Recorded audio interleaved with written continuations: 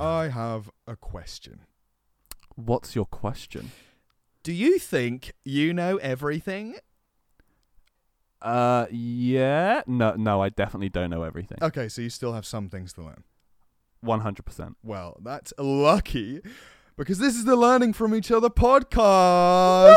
Yeah, with your hosts, Ole. with your hosts, Theo, and of course, Charlie. And today, I have something to teach you about, Charlie. Ooh, and what's that, Theodore? Yeah, so today, I'm going to be teaching you about a lot of things. Oh, okay. But predominantly, I'm going to be telling you about how much I miss playing games. Okay, cool. I can add to this. I play games I sometimes. am super excited for this episode. I have so much to talk about, so let's just get into it with some really good comparisons, because we're both huge fucking nerds, you know? Wow. We're both stinking I think nerds. one of us is a huge fucking nerd, the other one is a huge celibate nerd, and you can pick which one is which. Dude, you have, I have very...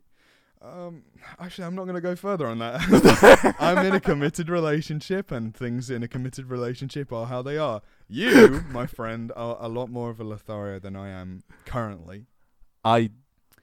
Anyway, disagree. Don't deny it. It's only been like 2 weeks, dude. You had an absolute streak. I just wanted to throw out some of the names of the games that affected me the most when I was younger. Okay. Can I give a quick reaction to each one? Is that all right? 100%. In fact, let me go through all of the ones I've listed. You can give your vocal reaction, and then I'll go back through them and talk about them a little bit. Awesome. I love this. Okay. Assassin's Creed Brotherhood. Oh, the best one. Driver San Francisco. Unknown to this boy. Skyrim. Played it way late, but real good. World of Warcraft. Huge fucking nerd. Yeah. Black Ops. Oh, fuck yeah, zombies was life. The Witcher 2. Oh, old school. Yeah, old school. Halo 3. I was a PlayStation boy. And Arkham Asylum. Oh, yes. Yeah. Okay, a big call over City, but okay. Well, City was a much bigger game for me when I was at an age where I was just enjoying myself. But Asylum was one of those games that I was really discovering that I was a massive video game nerd. And so as a result, I have a lot more in-depth memories from Asylum than I do City. And a lot of these games, I have a very old friend. His name's Rufus. We're still friends. He came to visit me in Bristol recently. We played these games together. And so a lot of his memories are the same as my memories. But I'm not here to talk about Rufus as much as he'd love me to do that. I'm here to talk about these games. So let's just start here. Now, I will say before we move further, I do have a big surprise for you in this episode, but we'll come to that. I'll remind you when it happens. Are you buying me a PS5? Yeah. Before I buy myself a PS5, yeah. What a huge Thank you, surprise. you're such a good friend. So, Assassin's Creed Brotherhood, Ezio Auditore. What an incredible protagonist. Amazing. Sexy as hell, like definitely looking back at it. You know, that classic old, I hope this doesn't awake anything in me. It awoke some things in me, definitely. I didn't recognize them at the time, but damn. And honestly, it wasn't just awake. It was awake and drunk like 18 espressos. Yeah. It was alert. Yeah, right. And honestly, the biggest memories I have of that, I 100%ed Assassin's Creed Brotherhood. I did all the feathers. I did all the bullshit.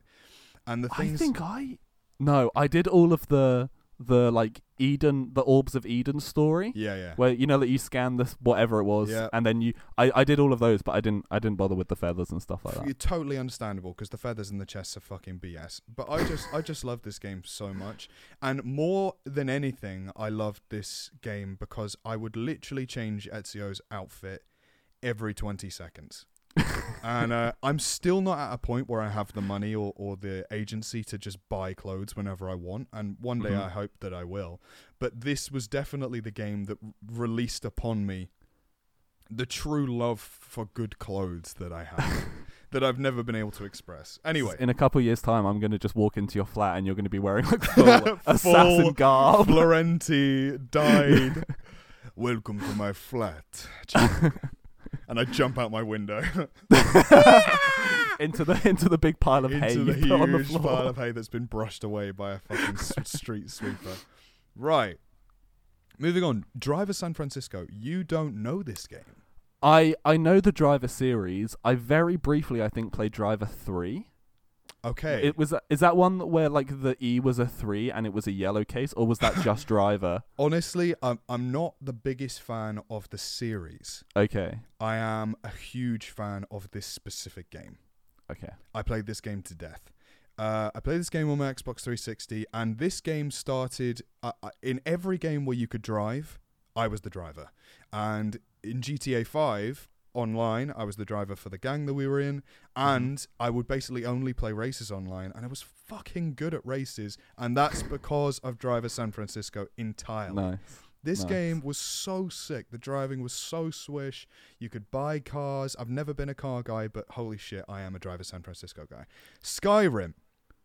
I have played Skyrim on my Switch, on an Xbox, on a PlayStation, and on Steam. Altogether, I have over 1,600 hours in Skyrim. Nice. That's a lot of fucking time. I have played Skyrim to death and back. I've spent so much money on that fucking thing. It was just... It is an incredible game. It's not in my top 3 because it didn't affect me in the way my top 3 did.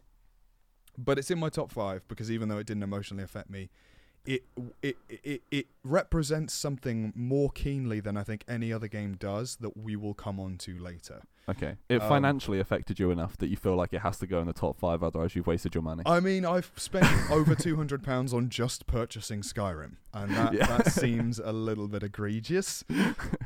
World of Warcraft, me and my dad played World of Warcraft pre-Burning Crusade, if you know what that means. If anyone does know what that means, it's pretty impressive. It means I was probably around 7 or 8 when my dad indoctrinated me into playing World of Warcraft. And it's what we used to do. I used to go to him on the weekends. I used to leave mum's, go see my dad, and we would sit on the couch and play World of Warcraft and eat pizza for 3 days. And that sounds really unhealthy, and it totally was. But it genuinely, some of the happiest memories I have of my childhood were made on that sofa, watching the Clone Wars, playing World of Warcraft, and occasionally my uncle would come down and have a tinkle on the guitar. That's how I started playing guitar. So, like, just incredible nostalgia with that game. I will never play it again, though. It's been ruined. And also, Jesus Christ, I wasted about a year of my life in university on it. Black Ops. No game is better at a party. That is all I have to say. The Witcher 2. Really interesting. On my Steam account, I haven't been on my Steam account in a long time, don't have a PC, but on my Steam account, it says I have 7 hours in The Witcher 2. 7 hours. That's not very many hours. But I have every achievement. This is because when we moved to our new house, one of the many houses we moved to when I was young, we didn't have Wi-Fi for like 2 or 3 weeks. So I had this game in my library that I bought because I thought was cool, but then couldn't work out how to play. And I was like, fuck it, I'll play it. I fell completely in love with it. Played it to completion like 6 or 7 times, doing every single way of running through it. I finished the game 3 times, and then I worked out you could play it from Yorveth's side, and you were doing like all of these different fucking missions on the other side. I was like, what? And I was like, Yorveth is so cool. By the way, why isn't Yorveth in Witcher 3? Fuck's sake. Who's Yorveth? Just a sick-ass elf sharpshooter with one eye. Very cool. Anyway, just an incredible game. And oh my god, Triss Merigold, please just have my children. Team Yennefer can actually go fuck themselves. I'm with you. Team Triss all the way. I'll die on this hill. I'll die on this hill. 100%. I am... Every romantic character is preferred to Yennefer. She is a great character, but damn, they're toxic and they should not be together. Seriously. Halo 3! This just has bad memories for me because it was just, I got left out because I didn't have an Xbox, I had a PlayStation, so I never played it. So people would talk about it all the time, and I was just like, I don't know. Yeah, I'm sorry, dude. But at least I had Little Big Planet. Oh, man. Which, to be fair, was sick. I was an Xbox kid when I was younger. I'm a PlayStation guy now. Little Big Planet was good. Little Big Planet was sick. But Halo 3 and Halo 4, when me and Dad stopped playing World of Warcraft, that is what we moved on to. Nice. Incredible memories. And then Arkham Asylum basically single-handedly introduced me to the idea of professional voice actor. Nice. I know Mark Hamill was not a professional voice actor, but Mark Hamill, he is the greatest Joker of all time. And that's my opinion on the matter. I have some strange Joker opinions. I really do have some strange Joker opinions. Like the Joker with dreadlocks who has bare feet from Batman the Brave and the Bold. He's like in my top 3 Jokers, and a lot of people are like, that's disgraceful. How dare you say that? But genuinely, I love that Joker. He was so cool. But yeah, oh my God, Mark Hamill. Oh my God, the Scarecrow level in Arkham Asylum literally introduced me to horror. I was like, I love when this. the game like crashes. Yeah. Holy shit. Insane. Never seen and anything like that before. And it was the first time it ever since. happened. So I was like, I genuinely felt I was losing my mind. And like, just so well done. Chef's kiss, honestly. When Rocksteady used to make games like that, the world was a better place. I have some honorable mentions. That I think I'm just going to skim over. But the number one on the honorable mentions is the God of War franchise, because when I got a PlayStation, that was all I played. Mm-hmm. Yeah, incredible. I will have my revenge, Zeus. Every time. Yeah. Can I run through a couple of my 100%? I would love to hear that, yeah. Okay, so Simpsons Hit and Run. Oh. An absolute classic. One I only got to play when I was round Rufus's house. Nice, the one that we played a fuck ton. Yeah, we played that game a lot. So good. Not like ever one of my favorite games, but just real good memories was like Resistance Fall of Man, which was the like World War II alien first person shooter that was released when the PS3 got released, because my friend had it and he would just come around my house and bring that game with him, and we would sit until like 5 a.m. just playing it on repeat, and it was sick. Wow. I love that. Those XCOM Enemy games. Unknown for getting me into like turn-based strategy. And that was like, so that came out when I was in like year 11. Yeah. And there were 2 of my friends who also played it, and for a couple of days before I bought it, it was all they were talking about, and I'd never heard of XCOM before, but I was like, this sounds great, they're really into it. For literally about 2 months, it was all we would talk about. Like, I can remember I used to sit next to one of them in maths. His name's Callum. He's great. We love Callum. Hi, Callum. Still very good friends with Callum. And I can remember us sitting there and like drawing out where we were going to build each building in our XCOM. Classic maths. Yeah, absolutely, 100%. Spelunky for getting me into like roguelites. I can say that Spelunky is something I have never played, and I have seen being played, and I've decided that I will never play. Fair. Yeah. Fair. But I respect you for playing it big time. Just a big honourable mention to like FIFA and WWE games, because I would play them with my brother a lot, and they're just like same as you with World of Warcraft, just like really nice memories of just like playing FIFA with like my brother and having a good time. Yeah. Right. Also, Gran Turismo with my dad as well. That was like the only game my dad would play. You just brought your brother into it, and if we're talking brothers, this is on a different scale, because this is recent, and I'm moving away from what I'm talking about in the podcast episode here. But Smash Bros. Nice. And Mario Kart. Yes. Mario Kart Wii. Oh my God, and I can't believe I almost forgot fucking Jesus Christ GoldenEye. Oh my God. I've never played GoldenEye. Yeah, GoldenEye was incredibly Jesus Christ. GoldenEye multiplayer. Also, the Quantum of Solace game, right? Genuinely fucking incredible. Yeah, good. I played that fucking shit so much with with the Wii submachine gun attachment, and people like to they look back and they're like, wow, that fucking game sucked. No, it didn't, man. No. I loved that game, and the multiplayer was incredible. Sick. The amount of insane moments we had on that in multiplayer. Multiplayer on it was so good. Oh my, the level with all the rooftops. There was the airport level. Oh fucking my God, so good. Map even. Oh my God, incredible. I'm getting proper nostalgia flashbacks right now. Yeah, magnificent. I guess this episode is just going to be us like orgasming over nostalgia. That is a really great place to start, and that is what I was hoping, because like that feeling I get when I think about those games, I cannot replicate it anymore. And it's not that I can't replicate it, and I have some examples of games that have allowed me to replicate it in an adult fashion, but it's just so much harder. When back in the day I could just sit down and engulf myself in a new game, I can no longer do that, and we'll come on to the reasons why. And it might seem obvious to you currently, but I guarantee you, if you think about it, it's not as obvious as you think. I'm not really talking to you, Charlie, here, because I'm talking to the listener. The singular listener. Yeah, there's only one. It's my mum. Hi, mum. But yeah. So, my top 3 games, I would say...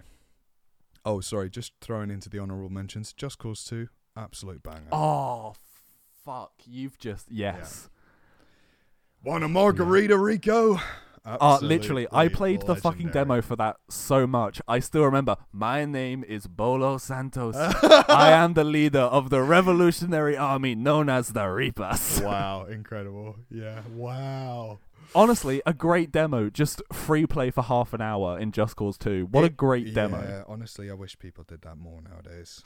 But what's the point? No money in it, you know what I mean? Yeah. So I guess... my top 3 is always really hard when talking about games, because my number 3 is usually reserved for something that I'm playing a lot. And it's like a rotational thing. But my top 2 have stayed consistent for years. I mean, since they released. So number 2 is Red Dead Redemption 2, ironically. Because I was able to escape into that world like I did the first Red Dead Redemption. I was able to completely give myself over to it. I played so many hours. I cried my eyes out. I felt genuine fear, loss, care. I felt so much real shit that I hadn't felt from a game in quite a long time. And it was just incredible. I just absolutely loved it. Number 1 is God of War. God of War in general for PlayStation 4, the God of War. Okay, cool. Yeah, it just no game has ever touched me like that emotionally. I mean, obviously, I'm a religious person, as horrible as that is, I'm sure for you to hear.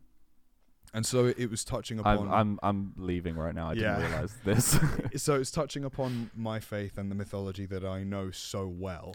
And they were doing so many interesting things with the mythology, spinning it as if Kratos had been involved.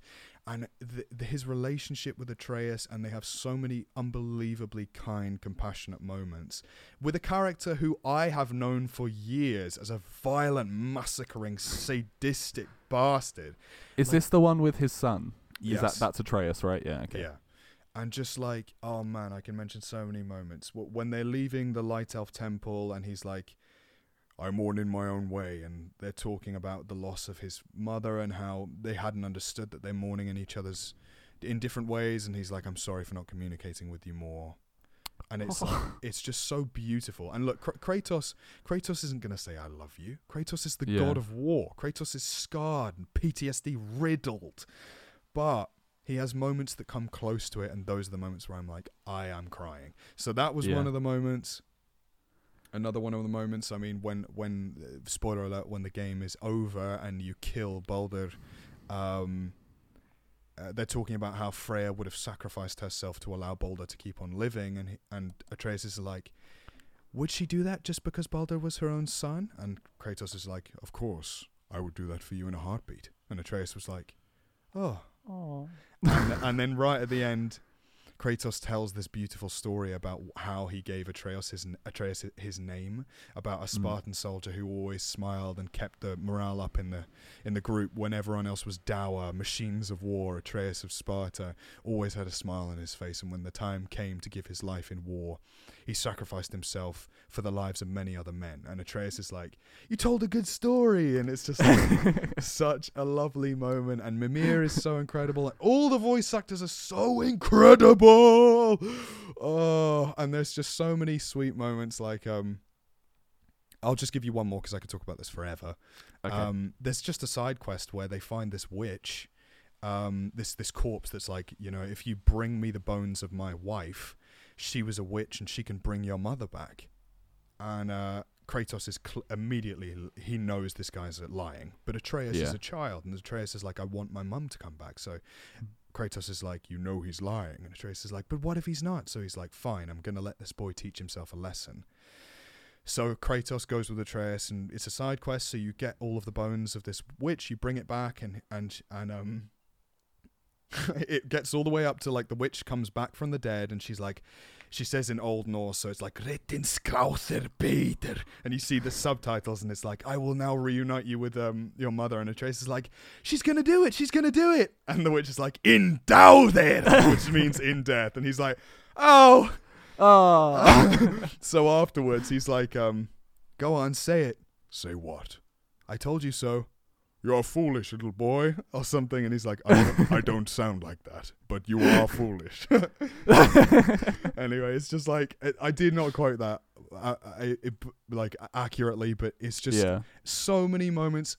That partnership, like this is the same reason why my favorite film of all time is Chef. It's like the father-son bond just is so emotionally hooking for me immediately. Yeah. And that game brought out the nostalgia, brought out the feelings that I used to get when I was just totally lost in a world when I was a child. And I haven't had that since God of War. That happened 2 years ago, 2.5 years ago, maybe even 3. A long time ago. I was at uni, for fuck's sake. I was playing it in my room at university. So I missed that. And so I guess we're going to come on to some more stuff. So this is less game oriented. This is more like, well, why do I miss that? Can I just quickly say the last game that gave me that kind of go for it. Emotional attachment? It was Spider-Man PS4. Yeah. It came out like on my birthday or the day after my birthday, and I was taking my girlfriend at the time to get her eyebrows done, and while she was in there, I was like, birthday treat to myself, I'm going to go buy Spider-Man. So I did, and then I completed the game in maybe like 4 days. Wow. It's the closest I've got to 100%ing a game ever. I did everything except for you just have to swing around in different areas of the city until crimes happen and then stop a certain amount in each sector. And I was like, I'm not doing this. But I got to like 98% completed, which is the closest I've ever done. I tell you what, and sorry, continue. Just the story of that. I mean, I love Spider-Man, so that helps. And just the story of like him and Mary Jane like coming back together. You see like Dr. Octavius as his like mentor, and then you see his like slow decline into villainy. Yeah. It's just beautiful. It's so good. And that's the last time I've played a game where I'm like, I cannot put this down. Yeah. Like I cannot put the controller down. If we're talking about completion, by the way, I finished God of War on the hardest difficulty. Nice. So I did everything. I did everything except for the last Valkyrie fight because I couldn't do it. I tried it so many times. It was just so impossible. I was like, I genuinely can't do this. But I did defeat Boulder on the hardest difficulty. So fuck yeah, guys. Anyway, you're better than Sisyphus. That was a little Boulder joke. Because he's the guy who, in ancient Greek myth, he pushes the rock up the hill. That was the thinkers out there. That was a really fucking good joke, Charlie. Thank you. Jesus Christ. I told you I'm on my game today. Well, yeah, just incredible. I'm not going to bother correcting you that his name's not Boulder, but... yeah, I know. You know that, because it's hysterical. Like, that was one of the most intelligent jokes I've ever heard. Oh, stop it. I'm serious. You've not heard many good jokes. No, I haven't. So I guess I'm just going to preface this section of the pod just by saying, like, look, as much as I'm sure it already comes across, but I'm really happy. Life's going great. Yeah. And even when I'm not happy, I'm happy. My level of base happiness is higher than it's ever been in my entire life. And I can say that's very good. Definitively. So what I'm saying now, some of it's going to sound sad, and that's because it is sad, but I am okay. Okay. So, I guess I'll start with, like, the fucking well, you've got less time, so you're not going to be able to invest in fucking games like you used to, because, like, you used to sit down for 9 hours and do fucking nothing else except barely eat. Like, yeah, you're kind of right. But then again, you're also not, because I had days where I would only be able to play 1 hour of a game and I'd still be able to sink into it fully. And so then if we're going to continue down that thought passageway and continue playing with that, experimenting with it, well, then it's less about how much physical time I have and more about how much psychological time I have. So how much time do I have away from thinking about things and stresses like bills and rent and work?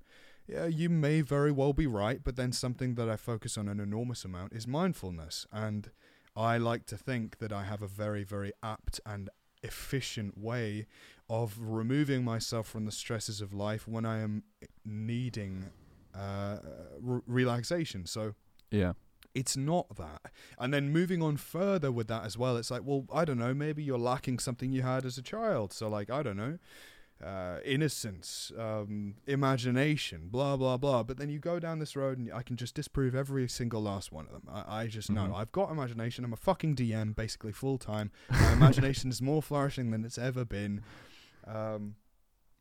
Innocence, yeah, I definitely don't have that anymore, but I would argue, do any of us have innocence at any point in life? I genuinely don't know. But also, is it really, am I being stripped of my enjoyment of video games by my lack of innocence? Pasta? No, I'm not. So, not pasta like Italian pasta. Yeah. Ezio Auditore pasta. I mean like Pastor. I think we've discovered what the reason is. It's the Italians. That's why you don't enjoy video games I'm not enjoying anymore. video games because of the Italians.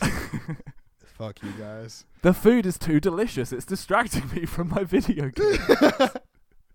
I can't even have most of Italian food now because it's all very dairy based and tomato based, and tomato hurts my belly. Anyway, so I'm gonna get to the point. Okay. What it was, really, games back then, they were a coping mechanism. My childhood was, like, it was very difficult for a number of reasons. And playing games was, as it is every time someone plays a game, an escape. But I wasn't just escaping because I wanted to escape. I was escaping because it felt like a necessity to escape. So it was a complete escape because it truly was a defense mechanism, a coping mechanism. And I've looked at this and I've analyzed it, introspected upon it. I've even spoken to a therapist about it a while ago. Another one of my coping mechanisms was watching YouTube. So like I have YouTube channels that still give me extreme nostalgic protective feelings. Some of which I don't watch anymore because I've just outgrown them. So like I used to watch the Yogscast all the time. Don't watch the Yogscast anymore. I used to watch Hat Films all the time. I don't watch Hat Films much anymore. I'm still kind of like on a bare level of understanding of what's going on with those guys. Like Sips and stuff I'm still into because Sips has evolved as I have evolved. But like Game Grumps, I still watch them and they help me for a lot. So really all of these escapes, when I came home, I would not do homework. I would just immediately just try and alleviate myself from the pain I was going through at school and then the pain I was going through when I got home from school. It was just like never ending, basically. So basically the reason and this is where it gets interesting in my opinion, the reason I have less ability to truly involve myself and adore games than I did before is because the necessity is gone. And because it's almost like I am nostalgic not only for the games and the joy I felt for the games, but I am nostalgic for the depression that I felt at the time.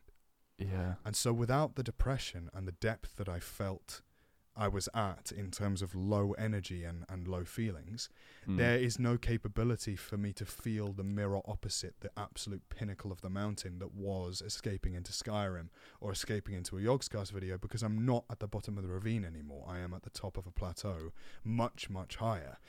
So as much as I am a lot happier than I used to be, and I still experience the same level of happiness as I did back then when I was at my most happy, all the time, frequently in fact, it just feels like less because I'm used to more. And so what I actually am missing, ironically, is my suffering. And here's my surprise for you, Charlie. This is a mindfulness episode. Oh my god! That was such a surprise. Because I feel like that sounded fake. I genuinely I didn't know what he was going to talk about. I can't emote fake. very well sometimes. No. But no, I didn't. No, that. Oh, okay. Wow. Okay. Yeah. So.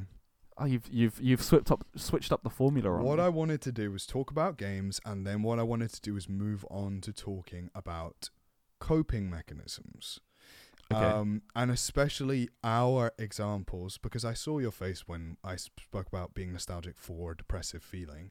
I would love to compare our experiences with that, because I have spoken to a lot of people who have been depressed, of course, and I think all of us, when I have mentioned it to them, understand at some level the very strange, needful nostalgia that an individual who is no longer depressed or is in between depressive episodes feels for depression, even though it is, the worst thing ever. Shit.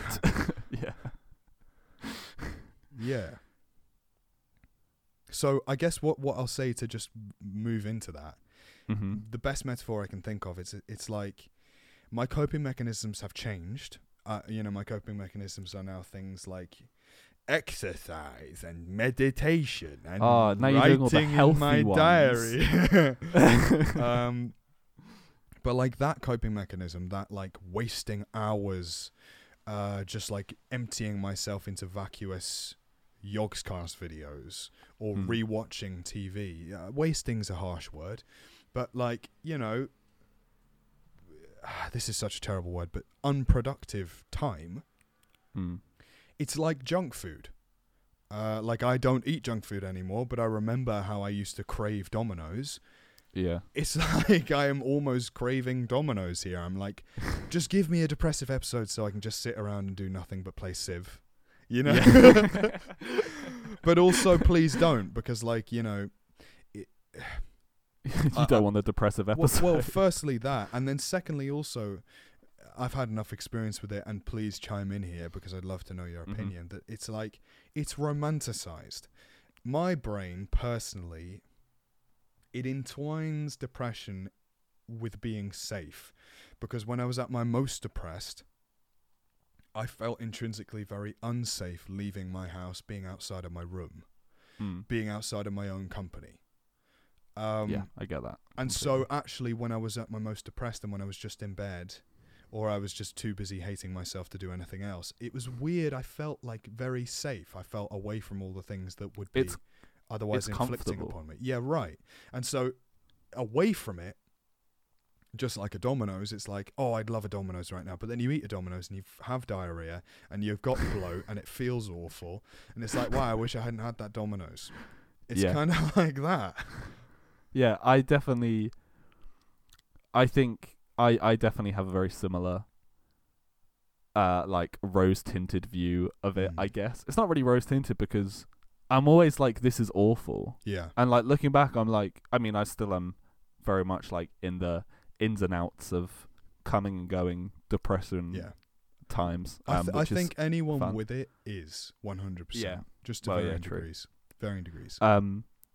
But yeah, like it's definitely like, I think because it was so much of my teenage years feeling like that, when I didn't realize that's how I was feeling. Yeah. Like I just thought everyone, like, this is normal to just like cry all the time. 100%. That it does kind of feel comfortable, and like I still have like days when I can't get out of bed, and I'm, during those days I'm always like, this is so shit. But then on a day when I'm feeling better, I'm like, I kind of want an excuse to just lay in bed all day and watch YouTube and do nothing. Yeah. Which makes no sense, but it's just like, sometimes you just need a little break. Well, so from like, life. it's in my experience of what it was for me, it was entirely a wrongfully placed, or I would say misplaced is probably more accurate, defensive mechanism. Yeah. Yeah, so to stay away from the things that my brain thought was damaging me, it would get me to a safe place. But ironically, I have discovered that a lot of the things I was being protected from weren't as bad as I thought they were, and the things I was protecting myself from them with were far worse. That's not universal. Yeah. In fact, it's really not universal, because there were some things I really did manage to protect myself from, but it wasn't a good thing. Like that defensive mechanism, it was very self-destructive. So really, it was like, you know, which one of these is the lesser evils? So it's like when the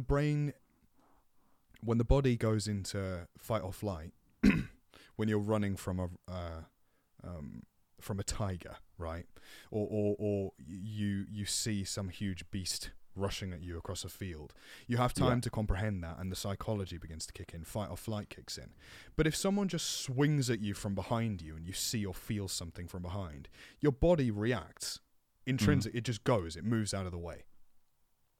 When your body moves out of the way of something, that is basically the simplistic equivalent of your brain putting you into a depressive episode and throwing you YouTube all day.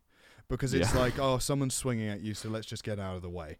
But really, no one's swinging at you. That's the number one biggest trick. It's like your brain always thinks someone's swinging at you when you're in a depressive episode, but really, is anyone ever actually? Even if someone was physically actually swinging at you, would you really need to go into a depressive episode? No. And so that is why it's like, I don't know. I feel like it's such an interesting thing because it's so nostalgic. I miss it and I crave it in a bizarre way. But then when I am depressed, it's awful. And when I leave depression, I have the intellectual capacity to understand it was awful, but yet I still feel a compelling thing that's like, just go and be depressed. You know? Yeah, completely. And another interesting thing is like anxiety. Not the same at all. I have no desire to be anxious. And yet people always lump depression and anxiety into the same boat. Probably because there's a lot of crossover, but it's like I do not have any nostalgia for anxiety. I only have, trauma. I think, like, for me personally, the difference is quite like a physical difference, where with depression it's a very mental thing. Physically I feel tired, but then I'm just like, I just need to rest, so I lay in bed. But with anxiety I get like a very tight chest and my whole body feels like tense and stressed, and like I think it's easier for me to remember the like physical sensations and be like, this is horrible, I don't want this to happen again, rather than to just be like, oh yeah, like it was really bad, I wanted to die, but I got takeaways for a week and watched YouTube all day, so some good things. Just relating it back to games, when I think about things like Arkham Asylum, when I think about things like The Witcher 2, any of the games that I gave across, I feel that this is a bit of a left turn, but it will come back, and you'll understand when I finish explaining it, which I'll try and keep brief. Okay. I don't have many memories of when I was a baby, but I have this really strong memory of being outside my dad's mum's, so my grandma and my dad's side, house. And I was sitting in my buggy, and outside our house was a workforce, and there was a digger that was bright red, and next to the digger there was a blue sports car. It was like a muscle car. Yeah. And when I think about the shade of blue that car is, I feel an incredible sense of like pleasure almost at the back of my skull. I feel it tingle my brain, specifically there, almost at the stem. Your lizard brain. Yeah. It's like at the back of my palate too. I can almost taste it. It's so bizarre. I have this like a surreal full sensory experience remembering the shade of blue that car was. Yeah. And I feel that exact same thing when I remember myself playing these games, wrapped in my fucking dressing gown, sat on the end of my bed, because I'm just full depression, just in a hole. And when I'm in a hole, I'm barely myself. I'm fully dissociated. And so I am Batman. I am Ezio. I am Shiko in World of Warcraft. I am fucking Geralt. Every single game that I've ever played, I could get into it so fully because I was literally not just escaping like, God, I had a tiring day, better play Civ. It's like, wow, I really hate being the person that I am. I have to be someone else right now. And so I was really, truly someone else because I couldn't even stand to be the person I was. So that's why I feel like I will never ever play games like that again, because I'm just in too good a place. And so really the conclusion, which we're not at the end of this episode by any means, but like the conclusion that I've reached thinking about this episode is like, as much as monkey brain misses that, everything else about me is so deeply and profoundly grateful that I don't experience that anymore. Yeah. Nice. I'm glad. I'm happy for you. Thanks. Not that you can't play the games, but I'm happy that you're doing well. It's nice. But does anything I said about like the dissociation into the games kind of make any sense to you? Oh, I'm trying to think. I think for me, by the time I like understood what was going on, I think it was more like TV shows. Like I have a real love for like How I Met Your Mother and Scrubs and like that era of like sitcom. Because that was my escape. That I would just get home and just watch like I've probably seen How I Met Your Mother like 10 times all the way through. Wow. Jesus. Maybe. Like I've seen it a lot. And like last year when I first moved into this house after me and my ex broke up, we'd been together for 5 years. I was like, I really want to watch How I Met Your Mother, and I watched it all again. And I'm like, oh, maybe it's because I'm sad.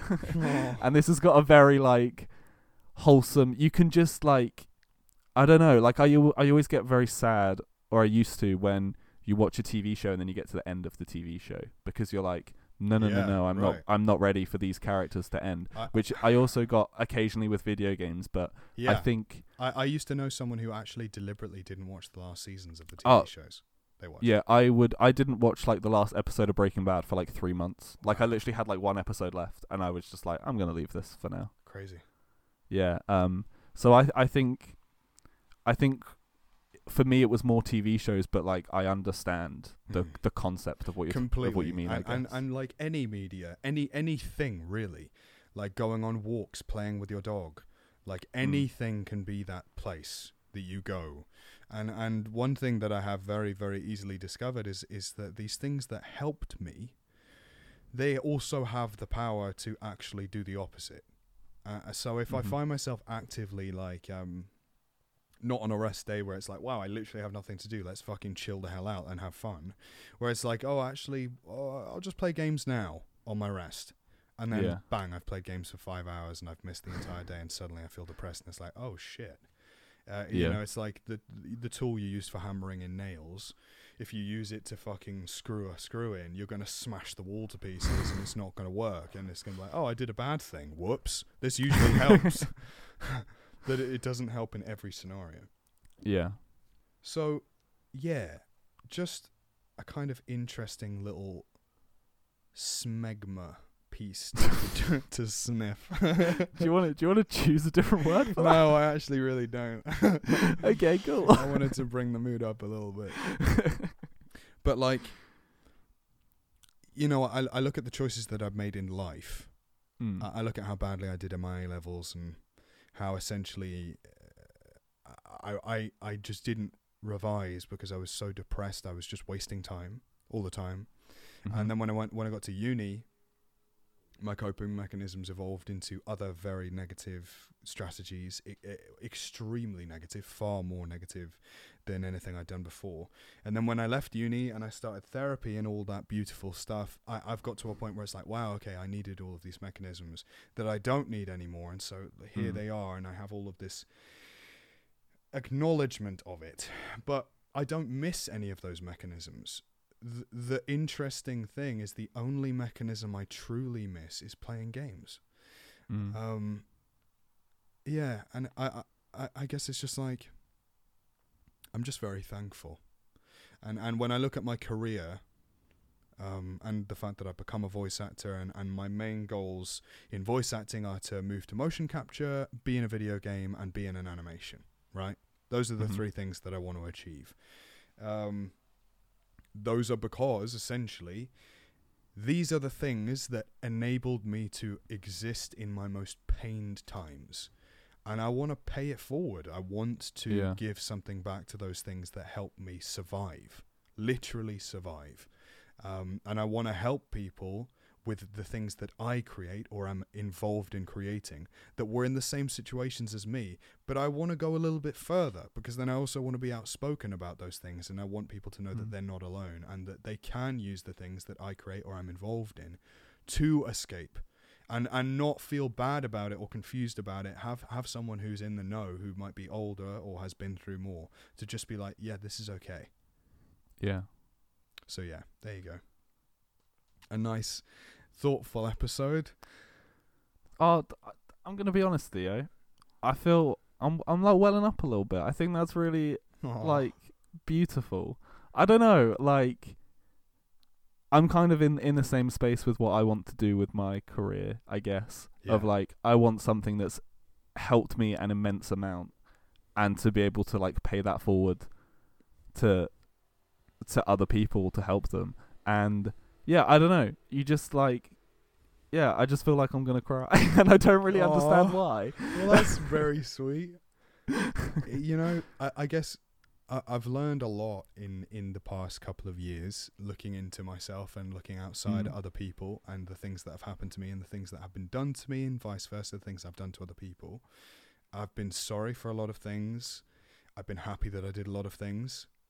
But of all of the learnings that I have encountered and taken in, I think one of the most simple and one of the most relevant in this situation is there's no point owning anything of value if you don't have someone to share it with. And so what is the point in me having vocal talent and drive to succeed if I don't share the things that I do with people out there, with people who might be suffering, or people who might be in need, or people who I love, like my friends and family and romantic partners. Romantic partner, singular, Morgan, I love. I didn't know you were Mormon.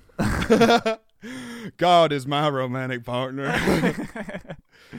Anyway, so yeah, just a really wholesome, nice roundup of a initially happy episode. I'm sorry that I literally I baited people into listening to sad shit. You did a big switch reverse on me. You played the Uno reverse card.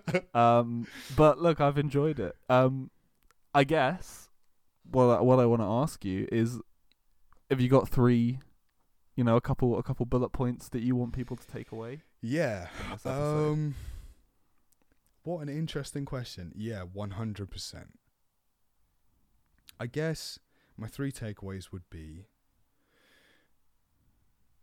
firstly, don't feel bad about getting by. 100%. So when you're coping, when you're just on the edge of, survival is the way I put it, and it's pretty accurate, I think. Don't feel bad about playing games for 10 hours or watching How I Met Your Mother 10 times. Don't feel bad about any of that shit, because look, the truth is, you're not going to do that for the rest of your life. You may do it many other times. I will never stop playing games. I will share playing games with my children, and hopefully my children's children. And if I'm really lucky, maybe even my children's children's children. But you're going to have to get going soon. Yeah, I know. I got to get plowing. But it's like, just don't feel guilty for getting by, because you're doing great. All you've got to do is get by, and you're doing that successfully. So well done. Second takeaway would be, seek out healthy coping mechanisms. Games, media, films, TV series, they can be healthy. 100%. How I Met Your Mother is a healthy coping mechanism. Playing games is a healthy coping mechanism. Playing them for 12 hours a day, that is unhealthy. But meditating for 12 hours a day is probably unhealthy. Exercising for 12 hours... meditation I'm actually on the fence about. But exercising people do 12 like hours week-long meditation retreats and stuff like that. And that's actually really good for you. So I take that back. Meditation's the only exception, and I do recommend everyone meditate. But we'll come on to that in a later episode.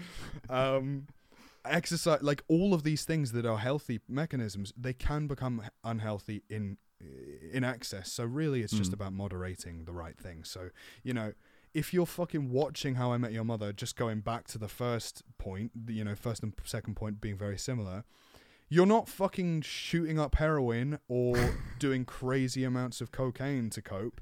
You're watching a TV program, so cut yourself some slack. And if you are doing heroin, watch How I Met Your Mother instead. It's just as good. It really is. It's like there's that Daniel Radcliffe quote when it was like one of the later Harry Potter films when they were coming out. Someone asked him like, "Oh, like people are getting like obsessed with these films. Like, what do you think about that?" And he was like, "Well, they could be obsessed with heroin. So, I mean, I think being obsessed with Harry Potter is pretty safe." He genuinely said that. Daniel, that's actually quite funny. I like Daniel Radcliffe. I think he seems like a nice guy. He plays a really good weird villain, and I'm always here for it whenever he's a bad guy. He plays a really good weird person all the time. And then the last thing I'm gonna just say is related to the first 2 points. And I'm sorry that all of the points are the same. So I guess I'm going to give an honorable one. If you haven't played Driver San Francisco, do yourself a favor. It's a really good fucking game, okay? I would also like to say my driving game was Burnout Paradise. Oh, Burnout Paradise. Which was so good. I had Burnout on my handheld. Nice. Yeah, because of all of the games I gave in the past, I think most of these are actually like too old for me to enjoy now. Except Driver San Francisco, which I still think is just incredible. It's so good. I'm like that with Simpsons Hit and Run. I'm like, this game still slaps. Yeah, like absolutely. 100%. 100% still slaps. So I'm going to leave you with a quote from a book I've been reading, which is Letters from a Stoic by Seneca. You're very prepared for this. Yeah, I am super prepared. Which is, continually remind yourself of the many things you have achieved. And when you look at all of the many people in front of you, think of all the many people left behind you. Because even if you're in the lowest pit of hell, you have still moved past others in the same place, and you will continue to move past and bring people up with you like a ladder. You are never, ever, ever in the worst position that anyone's ever been on Earth. You always have hope, even in the lowest moments, and never forget that. Yeah. Lovely. So yeah, what a lovely way to end. This has been the Learning from Each Other podcast. Our first lovely, deep feeling episode. Yeah. After the I've enjoyed it. The beautiful mess that was the boats last week, it is definitely a change. I'm not saying I didn't enjoy it. I loved it. Just a different vibe. Next episode, we're doing something really cool, right? We are doing something very cool. We haven't decided on a topic yet, but we're going to do something that we are dubbing a middle ground episode. Yeah. Where basically, so the things that we talk about in the solo episodes are kind of like one of us has either a lot more passion or a lot more knowledge about it than the other. Yeah. Or it's whereas just the personal, middle ground episode. Yeah. Whereas common ground episodes. Middle ground is a YouTube series. The common ground episodes are ones where we both have like quite strong opinions about them, but we have the opposite opinions because we're not robots and we disagree with each other on some things. Yeah, funnily enough, we really agree with each other on most things. So I will say it's been quite hard to get these things together. But there are things we disagree on, and they're not going to be arguments. I don't think there's a single chance on earth I will ever have an argument with Charlie, to be perfectly honest. We're just I feel the same about and you. I just care about him far too much. Yeah. Such a flirt. Oh my god. Yeah, I know. You're really delicious today. We'll see you next week for that. It's going to be really fun. We are not going to argue. We're going to communicate and respectfully. Yeah. we're gonna have an adult discussion about some stuff. Yeah, because we're adults and we discuss. That's what this is, right? Yeah. This is a nice conversation. That was another name we were going to call the podcast. Yeah, I think there was already one with that name. Conversations as adults. Really catchy. Talking to my societal and intellectual peer. Talking to a fellow adult. Hello, fellow adult. Do you feel like talking? Why, yes, I do. Okay, anyway. We were going to do that, but then we thought the budget for cigars that we'd be chomping when we were talking was going to go way through the roof, and we couldn't commit to it. I need to open my window before my smoke alarm goes off. Oh, wait, I turned it off. Fun fact, my house doesn't have any smoke alarms at the moment. Fuck's sake. Anyway, so pray that Charlie's house doesn't burn down. Yeah, please. Until next time, this has been the Learning From Each Other podcast. I'm Theo. And I'm Charlie. And yeah, we love you very much. And thank you for listening. Goodbye. Bye.